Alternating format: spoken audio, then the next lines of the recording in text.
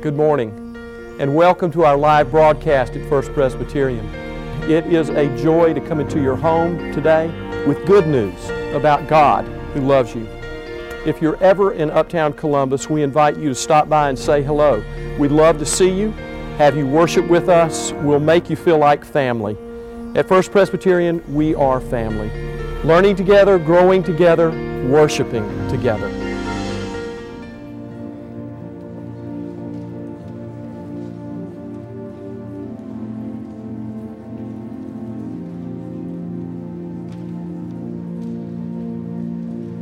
Please remain standing as we hear the word, which comes to us this morning in our first lesson from Paul's letter to the Ephesians, chapter 2, verses 1 through 10.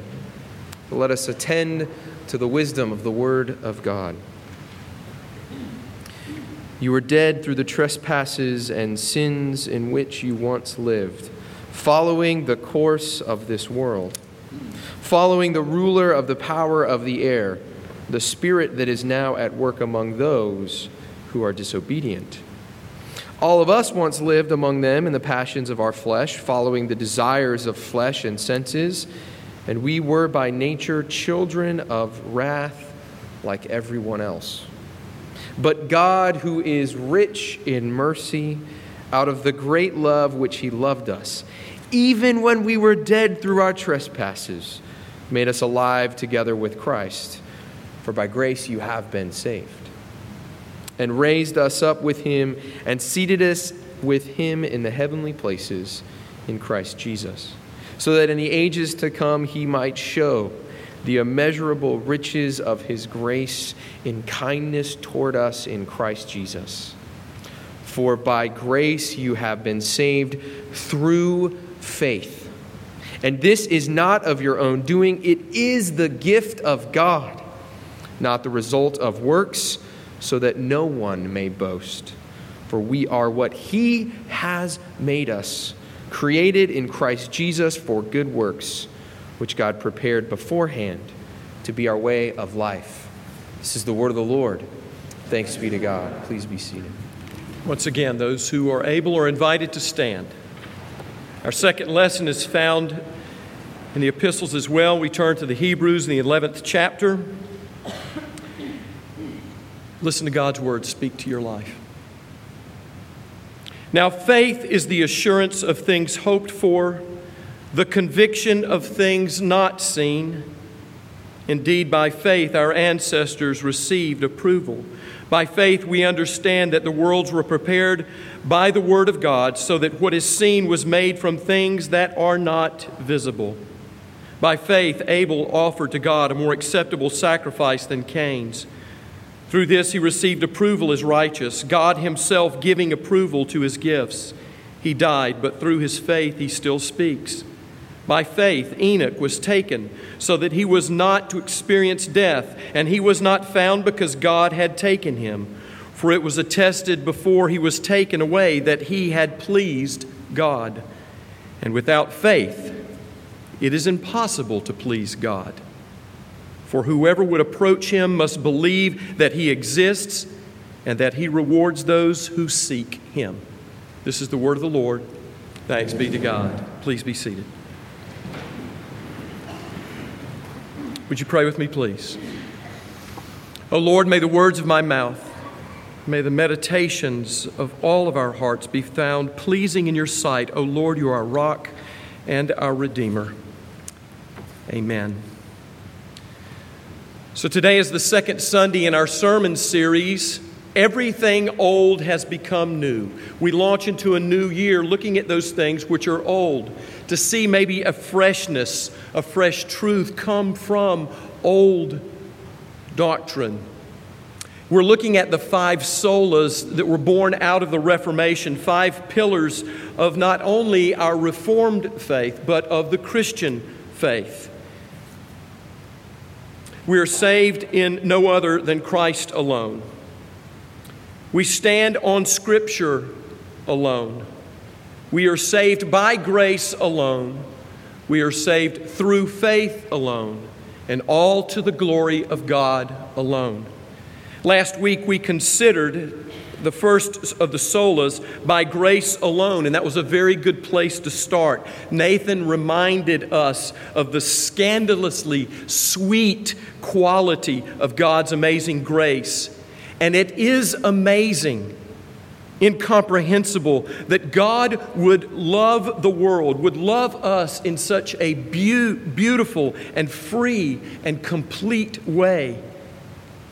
And this grace is understood as we experience it in the awesome and costly and generous gift that it is. For God has provided for us our salvation, saved us from our sinful selves, saved us from our sinful state, from a sinful world, by the free and unearned, undeserved, unmerited gift of grace through the life and the death and resurrection of God's only begotten, perfect, precious Son, Jesus Christ. It's John 3:16. It says it this way, that God so loved the world that He gave His Son. That is grace. That whosoever should believe in Him, that is faith, might be saved and know eternal life. And so by this gift of grace, we were reminded that we are justified, we are made right, we are put back together, we are reconciled with God in Christ Jesus. And last week we sat in grace, we tasted grace, we sang about grace. Amazing grace, how sweet the sound. And we tasted grace at the table. And we sang, "'Tis grace has brought me safe thus far, and grace will lead me home." And grace is our home. Grace is our nest, where we are birthed, where we are nurtured, where we are protected, where we grow. And we sat in that grace. It felt so good, didn't it? It's what it should feel like every week. The worship of God, of abundant grace. We sit in that nest like baby birds. However, that is not where we are meant to stay, is it? The baby birds grow. They are given wings. Wings to fly. Reminds me of the story that Søren Kierkegaard, the Danish theologian, told. And Søren Kierkegaard taught effectively through stories and parables. And this one says, every Sunday, the ducks waddle out of their houses and waddle down Main Street into their duck church. They waddle into the sanctuary. They squat in their proper duck pews, and the duck choir waddles in and takes its place. And then the duck minister comes forward and opens the duck Bible and reads to them, "Ducks, God has given you wings. With wings you can fly. With wings you can mount up and soar like eagles. No walls can confine you.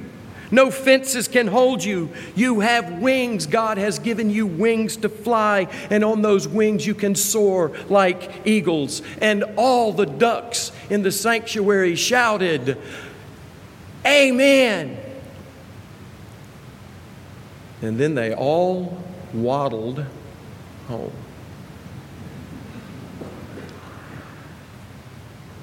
To know this grace and to receive it is to live it.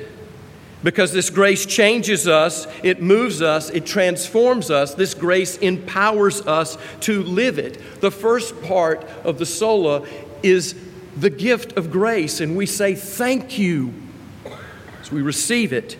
And now the second part, what are we going to do with this gift? That is faith. Robert McAfee Brown explains it this way: the gospel does not say that we should trust God and God will love you. No, instead, the gospel says God already loves you. Trust Him. Faith is not a work that saves us.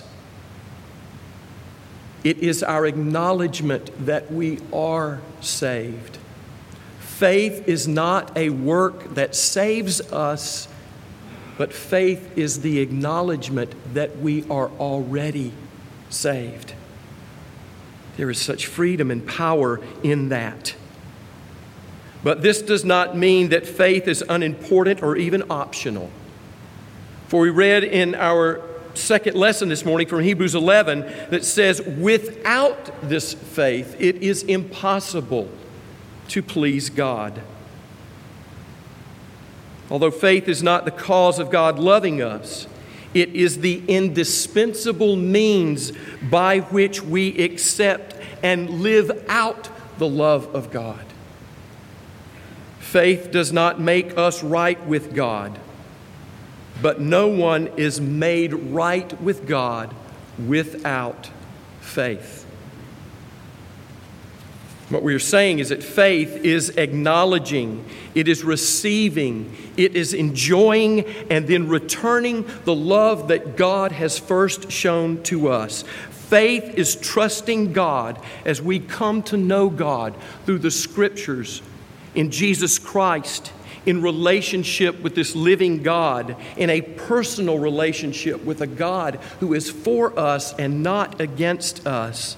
Faith is that personal, intimate relationship with the living God.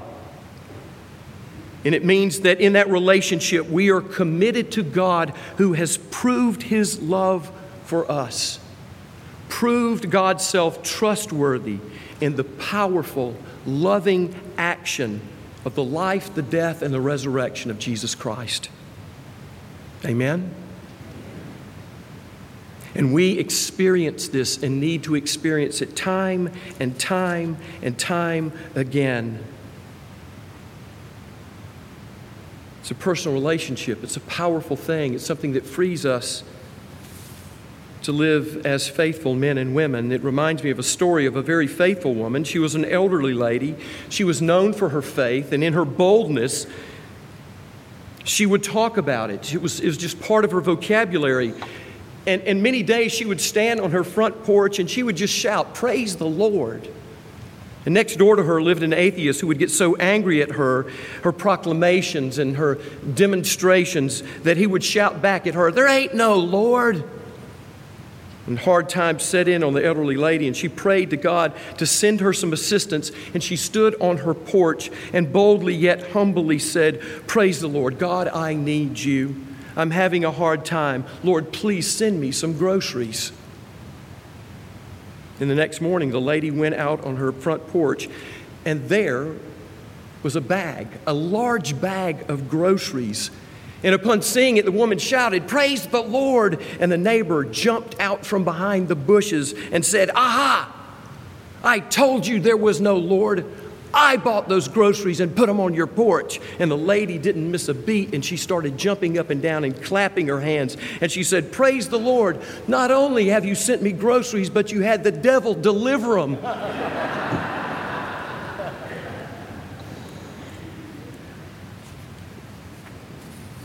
What faith? What naivete? Maybe. Maybe not.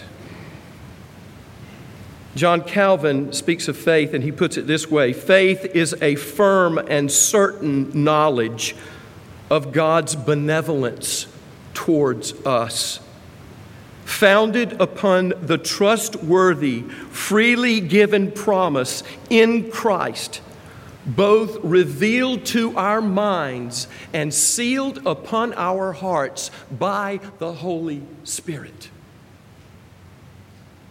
Firm and certain knowledge of God's benevolence, revealed to our minds, sealed upon our hearts by the Holy Spirit. So how can we have such a certain and firm knowledge, such a strong faith? How can we be so sure of God's love? How can we get free from the trap of trying to prove our worthiness or justify ourselves by working harder, exhausting ourselves in this effort? But the key is returning and recognizing that like grace is a gift. it is key to recognize that faith is a gift as well. Paul says you have been saved by grace through faith. And this is a gift from God so that none of us should boast. Both the grace and the faith are a gift to us. And we cannot give ourselves faith. Our trust in God's love is a work of God's love itself, revealed to our minds and sealed in our hearts by God's Holy Spirit.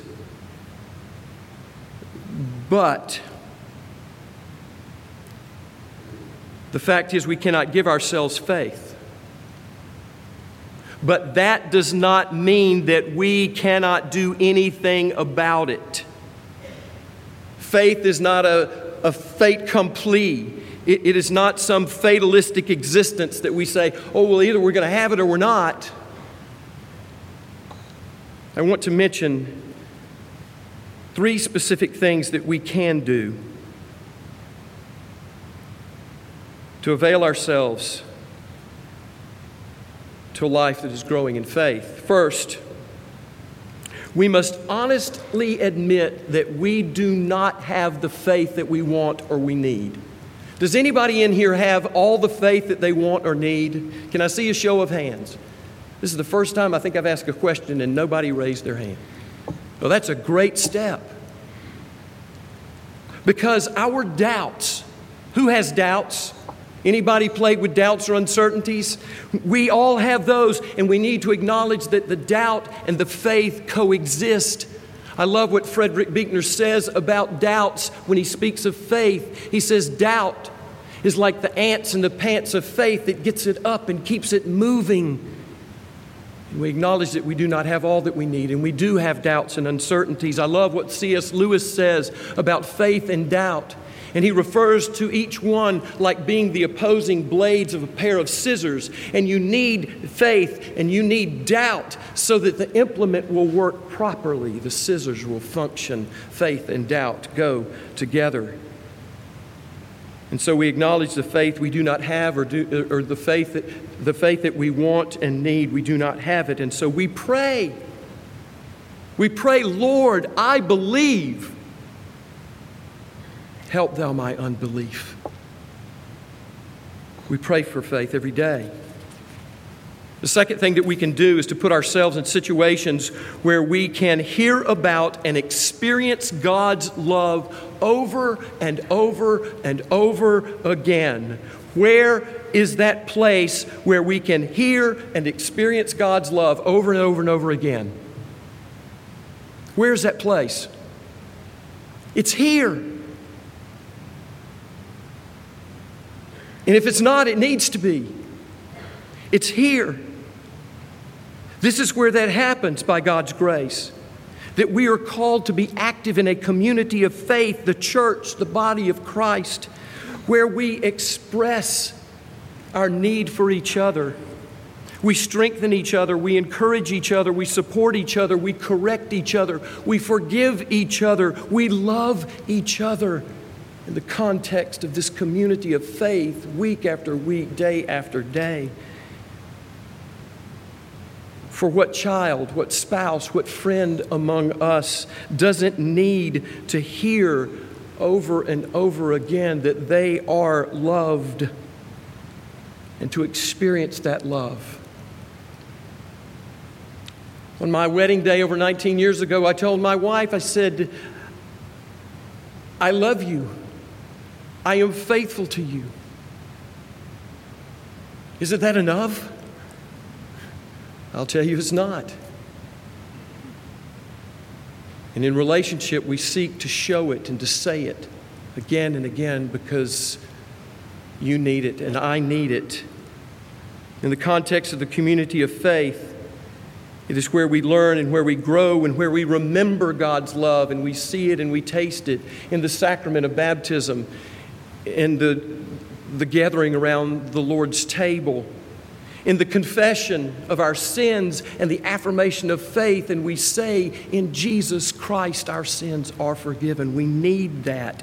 This is food for our souls. It is here in the context of the community of faith and the church where we study Scripture and we hear the stories again and we draw strength from the witness of God's Word, where we hear about Abraham and Sarah who were called to go on a journey.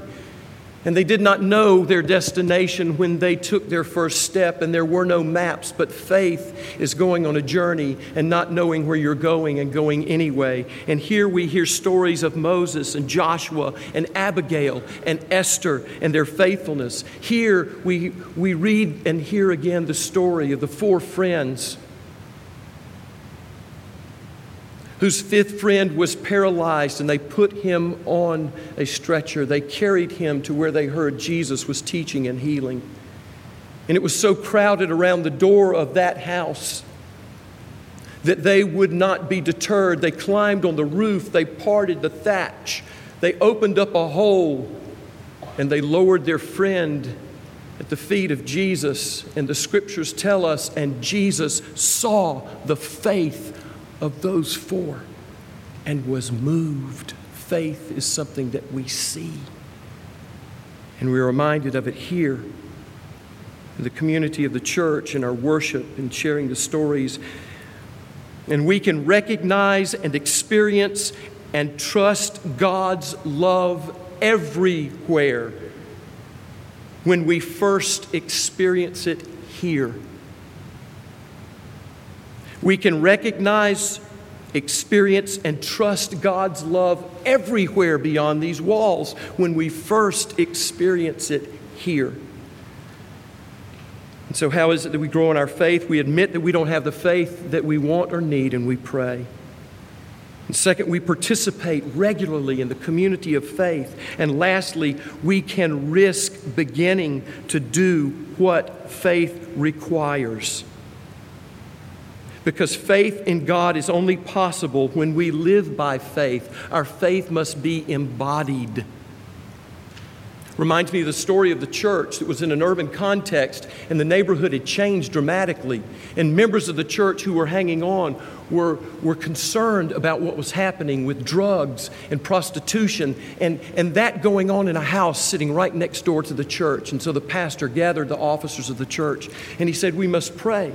We must pray that God would remove this from our church, from our community, from our children. And the officers committed to pray, and they prayed and they prayed and they prayed. And one day the pastor mentioned this endeavor in prayer to a matriarch of the church. Why are these stories of faith always about the matriarchs of the church? And the pastor said to her, we are praying that the Lord would remove this from this community and from our children. Will you pray with us? And the member of the church, she said, yes, I will pray, Pastor. And the next day the house burned to the ground. And the pastor went to her and said, we prayed for weeks and nothing happened, and I asked you to pray, and the next day this house is gone. What happened? She said, Pastor, I just put some feet to my prayers. Now, I'm not saying go out and do anything illegal or immoral, but it's in the embodiment of our faith. There's a connection between Christian faith and the Christian life. It's called doing faith. It's called being obedience. How can we obey God if we do not willingly and thankfully trust God? We trust God by obeying God. The old hymn says, trust and obey, for there's no other way to be happy in Jesus but to trust and obey. Truer words have never been sung, and faith comes with obedience, and without obedience there can be no faith. And we are not saved by good works, but we are saved.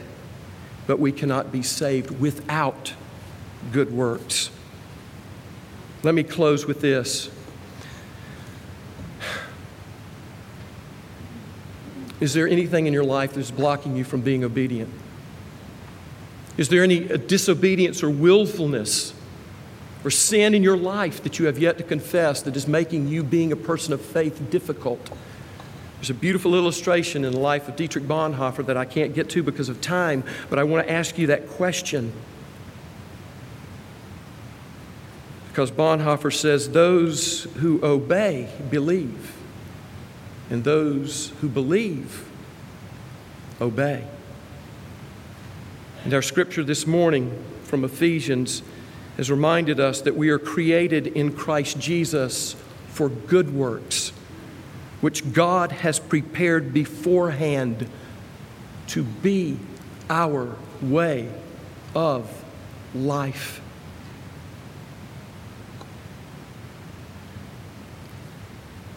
We must do what faith requires. And Jesus tells us that what is required of us.